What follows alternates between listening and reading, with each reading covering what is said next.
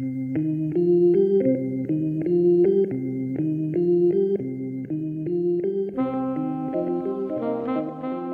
hello, everyone, and welcome to The Unscientific Method, where we unpack the research and lives of the young scientists doing amazing things all around us. I'm your host, Beth Castle, and today we get to talk about this amazing new research that's happening that focuses on the gut-brain axis. Nina Radisavljevic is a PhD student in the lab of Dr. Brett Finley. She was born and raised in Victoria, BC, and received her Bachelor's of Science with honors from the University of Victoria through the Biochemistry Department. Her research interest in the Finley lab involves the gut-brain axis and their relationship to Parkinson's disease. Welcome, Nina. Hi, so glad to be here. Thank you. So your research, which is so cool, has always been of particular interest to me since it really feels like it's these two big areas that are coming together, right? So there's neuroscience, which you don't know really that much about from what I understand. And then there's the microbiome, which is really all the organisms in your gut. And you're bringing them together in this systems level view. And to me, I don't know, to me, it feels like the cusp of this really different way of thinking about health and thinking about things holistically. So I'm just curious, how do you think about your research in general? Yeah, I mean, that's kind of the same mentality I had starting out in this area of research, was that it's this really cool field. It's kind of cutting edge. It's a very hot topic where, yeah, you're looking at these kind of complex systems and how they interact. So you have the human body and especially the nervous system and all that goes into brain health. And then you also have this complex community of all the microorganisms within your gut and kind of the multitude of ways that they can affect the human body and human health. And so I was really interested in kind of digging in and untangling this, at least in some small way, with my research. Yeah. And your research focuses on Parkinson's disease? Yes, yeah, that's correct. So we decided to focus on Parkinson's disease as, like, I guess in the overall gut-brain axis field, there's a kind of links between the gut microbiota and a lot of different neurological diseases. So like mood disorders, autism, Alzheimer's even have all been kind of thought to have some links, but Parkinson's disease is one of the ones with kind of the strongest links to the gut, namely partially because Parkinson's patients often have a lot of gut comorbidities as well. So they have a lot of gastrointestinal symptoms as part of their kind of multi-system disorder. And it's not just the motor symptoms that we know as classic Parkinson's disease. So there is this kind of gut involvement that's quite clear early on. So we're really interested in looking at how the gut microbiota might be influencing those non-motor symptoms and how maybe it can trigger the whole disease process potentially. Okay. So since the microbiome is a relatively new field from what I understand, can you set the stage for us? What did Parkinson's disease research look like prior to us starting to dig into this gut-brain axis? The Parkinson's patients actually had these constipation-like symptoms and this GI involvement. So the gut has been involved since pretty early on with I guess Parkinson's research. However, the microbiota itself has been a little bit later in coming into play. So the Parkinson's disease, unfortunately, is incurable. The neurodegeneration that causes motor symptoms is irreversible. And so a lot of the current treatments are just focused on symptom management. So replacing the dopamine that's lost within the brain to help manage the motor fluctuations.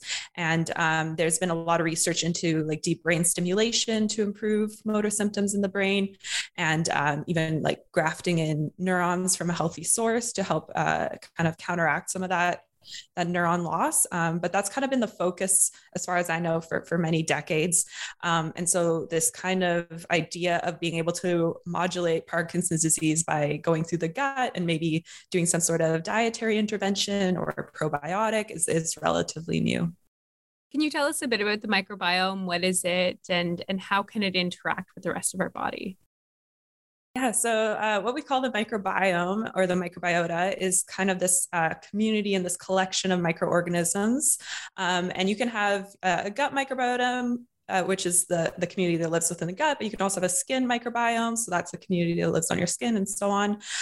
So with the gut microbiota, this community of organisms, it consists of mostly bacteria, but also archaea and viruses.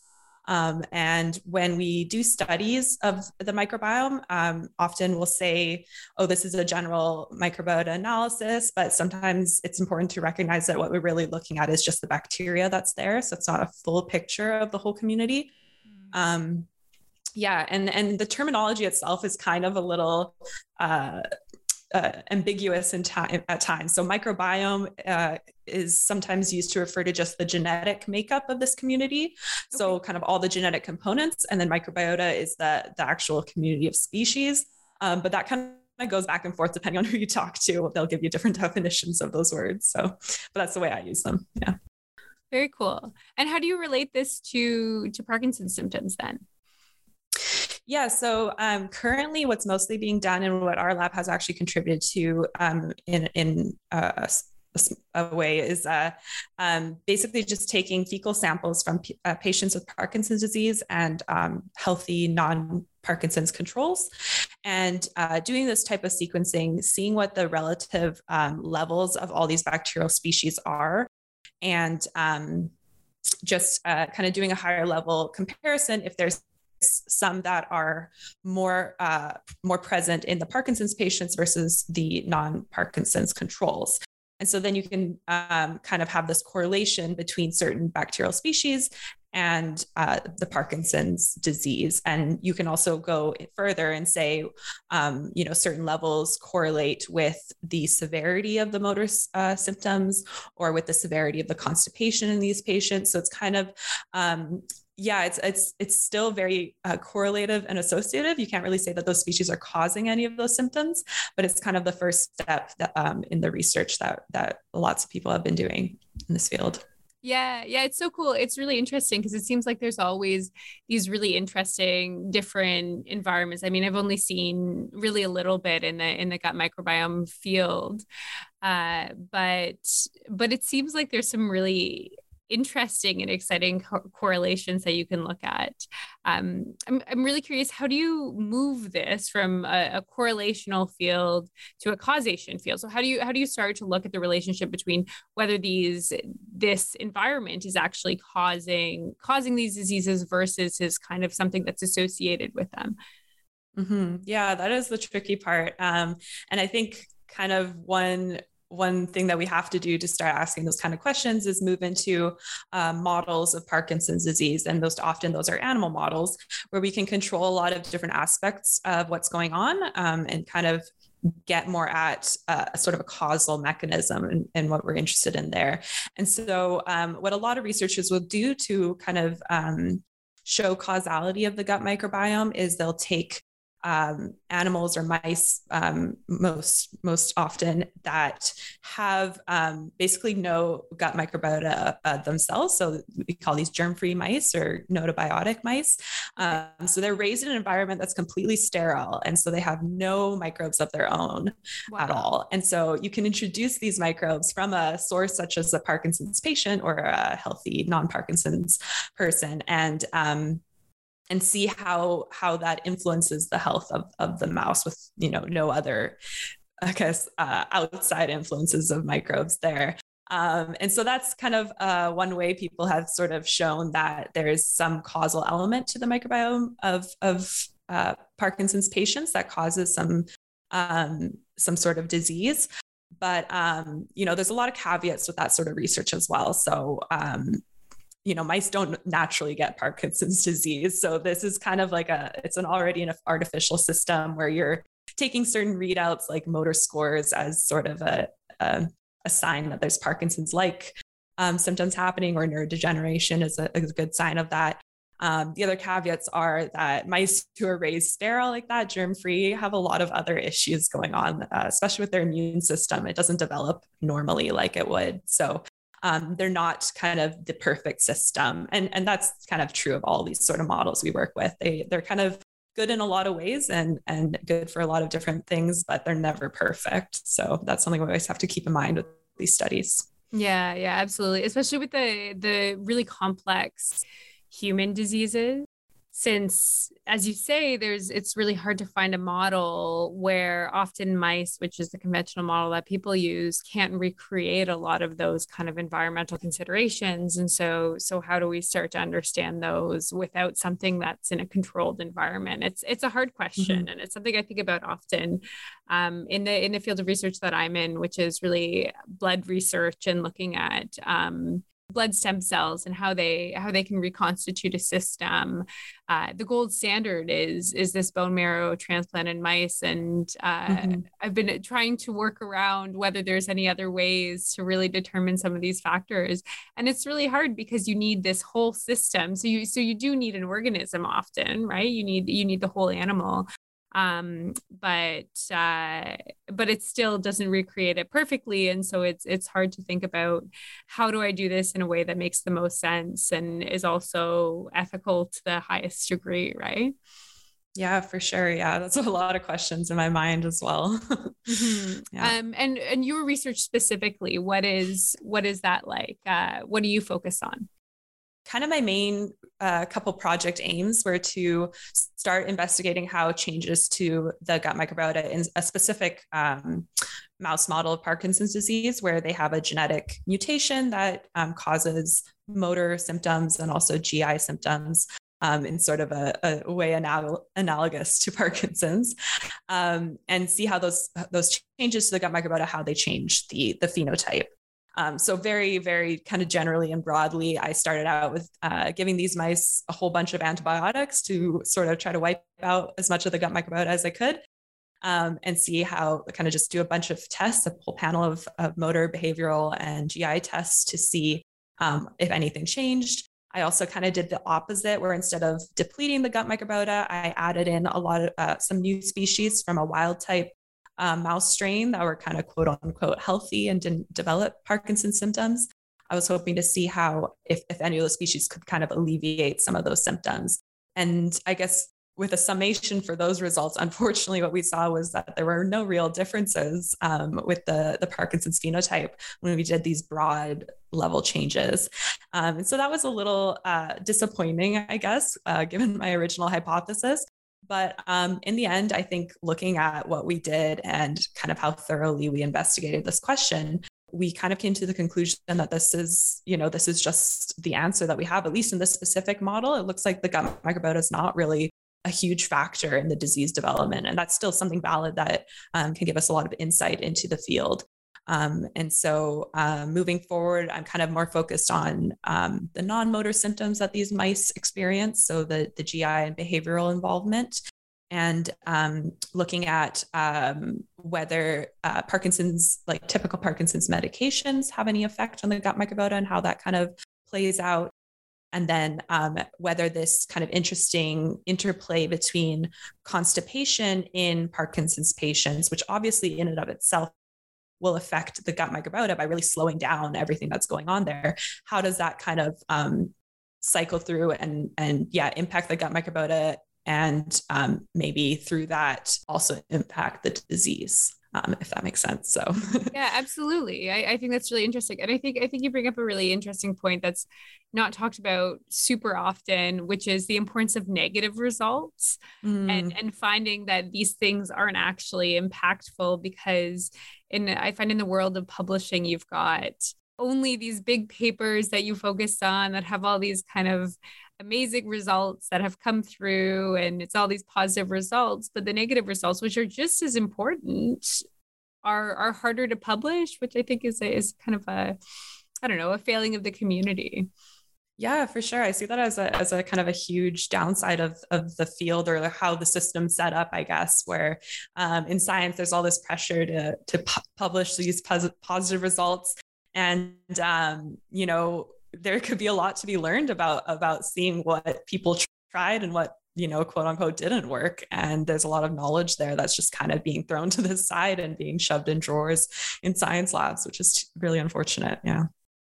So I'm curious, you are the first person on our podcast who has done animal research. And I wonder how you think about that. How do you think about the approach to that? Because we talked about how important it is to have this system and to understand something as a whole, especially in the context of your research, where you're looking at the influence of the gut on the brain.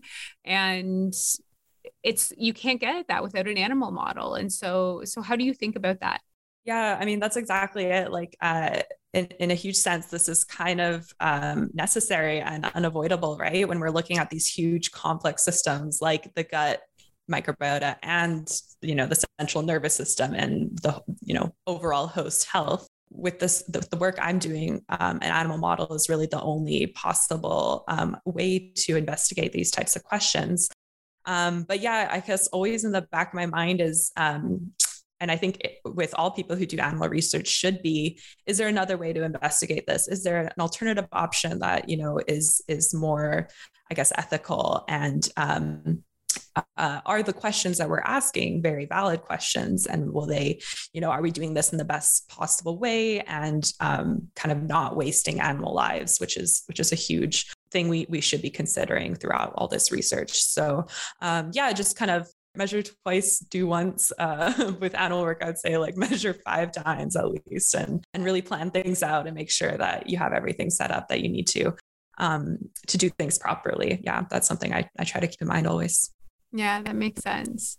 I have kind of a selfish question because I'm curious. I'm falling into this field of microfluidics and human organs on chips. And one of the exciting theories behind this field is just that we're going to end up in a situation where we can design these like physiomes on chips, where you've got a whole bunch of different organs that are interconnected on the chip. And so the idea is that at some point, maybe this will be more predictive because we can use human cells than animal models are, and you avoid those ethical issues. Have you seen anything like that in your kind of research? Nothing that I guess intense, like having multiple organs that you could link together would be so cool. Can't wait for that time to come. I think that would be such an advancement for the field. One thing that our lab does do or is working on is kind of gut organoid models. So taking cells and sort of growing these in vitro gut environments where you kind of have an internal luminal space and you also have an external area. So you can even inject bacterial species into the center of these groups of cells that are forming this like mini gut. And so that's one huge advancement too that can help us on our way of like at least kind of increasing the complexity of our model systems a bit.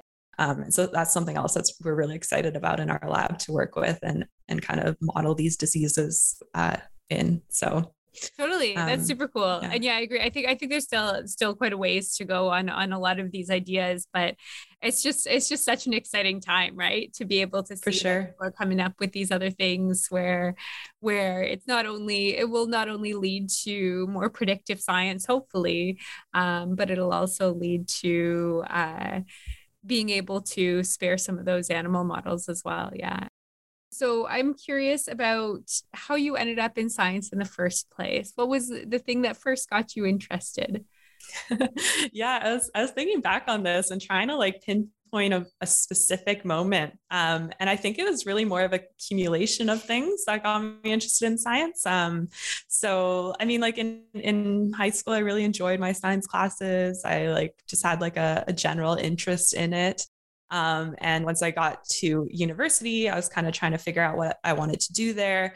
And science seemed kind of this mix of what I was interested in and passionate about, but also, could do a lot of good in the world and could kind of have this sort of outward mentality of discovering or helping out with the world in some way.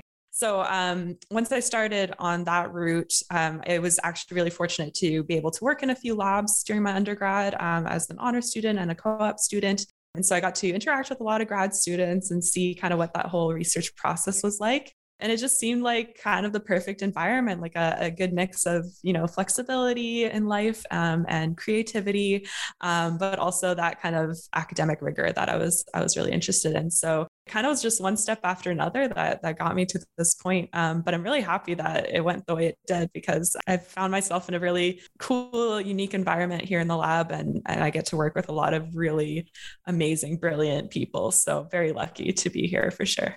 Absolutely. Is there anything in particular that led you to the Parkinson's research in the first place? To be honest, it was kind of just a new area in the lab when I started. And so when I first started in the lab, I actually wasn't sure exactly what I was going to be working on. And so I was talking to a lot of other lab members and seeing where their projects were at and kind of where it seemed like the gaps were in kind of what we were working on. And this seemed like a really cool opportunity. And as soon as I heard like gut-brain interactions, I was just like, head over heels, like fascinated by it. So the more reading I did, the more interested I became. So it was kind of just worked out, I guess. Yeah, totally. It's such a cool area. It's so interesting and so up and coming. Like, what an amazing, amazing space. What has grad school been like for you? It's been good overall. Yeah, I can't lie that there's definitely been challenges, which I'm sure all grad students have experienced. I wouldn't really be able to do what I'm doing and be here without sort of the support networks that you get as a grad student. And I credit my lab a lot with that. And also my department and the friends I've made along the way in different labs. Just kind of being able to celebrate and commiserate together has been such a huge support and help with undertaking this program. I would say grad school has been overall a huge positive experience for me. That's awesome. So I'm very lucky.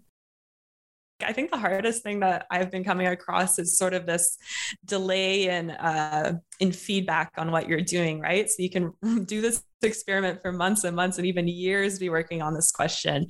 And then you finally get a payoff at the end of all this time that, it's very delayed, and you kind of have to stick with it and persevere. Totally. It's interesting because it's one of those, it's actually a question that I wanted to ask you about the animal research, is because alongside it being kind of this hard, very systems level view, and it's tough to set up the model, it's also really long experiments. Yeah. How long are your experiments? Can you give us an idea? Yeah. So my original experiment with this model, which after reading about it, they said that most of the symptoms become apparent after 6 months of age for these mice. My gosh. So yeah, my first experiment was really, really long. And within that experiment, luckily what we did was we kind of tried to profile the symptoms earlier than 6 months. So we tested them at 6 weeks, at 14 weeks, and then at 24 weeks. And what came out of that was actually we saw the symptoms develop quite a lot earlier than we expected them. So at 6 weeks of age, we saw that our mice already had the motor, GI, and behavioral symptoms we were expecting. So luckily from that, moving forward, I was able to do more short-term experiments. So typically my experiments run about 6 to 20 weeks, I guess I would say. Yeah, 14 weeks maybe. That's still a really long time. Yeah, for sure. I'm getting those results. Yeah. Yeah. Yeah. What's that like in terms of, I guess, managing expectations and the way you kind of think about your work? Because if you've got this hypothesis and then you have to wait this long, what's the in between like? What do you do kind of while these experiments are running? Yeah. So one way I've kind of come around that in my work is to just stagger things. So I'll have multiple things on the go and kind of have different endpoints finishing in a staggered fashion. So I kind of always have at least one thing that I'm working on with the animal experiments. Beyond that, there's always tons to do. So with the fecal sample collections that we do throughout the experiment, we have to do the DNA extractions on that, and then set up our sequencing libraries, which are these complex arrays with different primers and barcodes, so we can tell where each sample came from originally. And then it's a lot of computer processing of the sequences there to kind of assign the taxonomy of the species that were present and do these kind of analyses to see, are there any significant differences between our groups based on the bacteria that are present, and processing of different tissues, looking at, we can look at alpha-synuclein levels within the gut or the brain, and that sort of thing. There's always, it feels like a ton to do in the meantime. So yeah, I have no problem keeping busy on that front. Yeah, that's totally fair. What was that? Alpha-synuclein? Was that? Oh, yeah. Sorry. I guess I forgot to mention that with Parkinson's disease. One of the main kind of pathological features of Parkinson's disease is this accumulation of a protein called alpha-synuclein. And so it kind of forms these clumps called Lewy bodies within the brain. And it's thought to be linked to the death of the neurons in the brain to cause the motor symptoms. And so the model I work with actually is a genetic model of a mutation in alpha-synuclein to cause its overproduction and also its increased accumulation. So in the pre-interview, when you were talking to Sophia, one of our team members, we mentioned this thing. You mentioned this thing called fecal microbial transplants. Is that the right thing? FMTs? Yeah. And I thought it was this amazing conversation. Can you explain to us what this is? I guess fair warning to the listeners, this is going to get kind of gross. It's basically what it sounds like. It's a transplant of the fecal matter from one organism or person to another. You're basically transplanting the entire gut microbiota community and all that's involved in that to a new organism to see how hopefully cure a disease or affect health in a positive way is always the goal. And so that can be kind of done from a top-down approach or a bottom-up approach. And it doesn't quite have to be like as gross as it sounds. There's people who have developed these kind of freeze-dried poop pills. So it's kind of everything's coated and safe until it reaches the desired area, which is your gut. And it's actually a really, really cool treatment. And it's been being commonly used now for a disease called Clostridium difficile infection, which is a bacterium that infects the gut and causes a really, really horrific diarrhea and just kind of long lasting, not curable by antibiotics, GI disease. And so this has had huge impacts in that disease by basically outcompeting the Clostridium difficile from the gut and replenishing the community there with healthy microbes. I guess the treatment overall has from that come into a lot of hype in that, you could potentially see the impact of transplanting a microbiota from a healthy individual and curing maybe anything else that's also been associated with the gut microbiota. This is maybe still kind of a pipe dream as there's a lot we still don't understand about the microbiome and what essentially we're transferring when we do this. It's quite a crude way of treatment. So there's still a lot of work to be done, but I think as far as I know, there are kind of pilot clinical studies where they're trying this with different diseases, including Parkinson's disease. So yeah, stay tuned. It might be the treatment we go to one day. There's a lot of really funny stuff about it too in like kind of I guess like pop culture. Like I think there's the South Park episode actually about fecal microbial transplant where they're trying to get Tom Brady's poop because he's the ultimate human being too.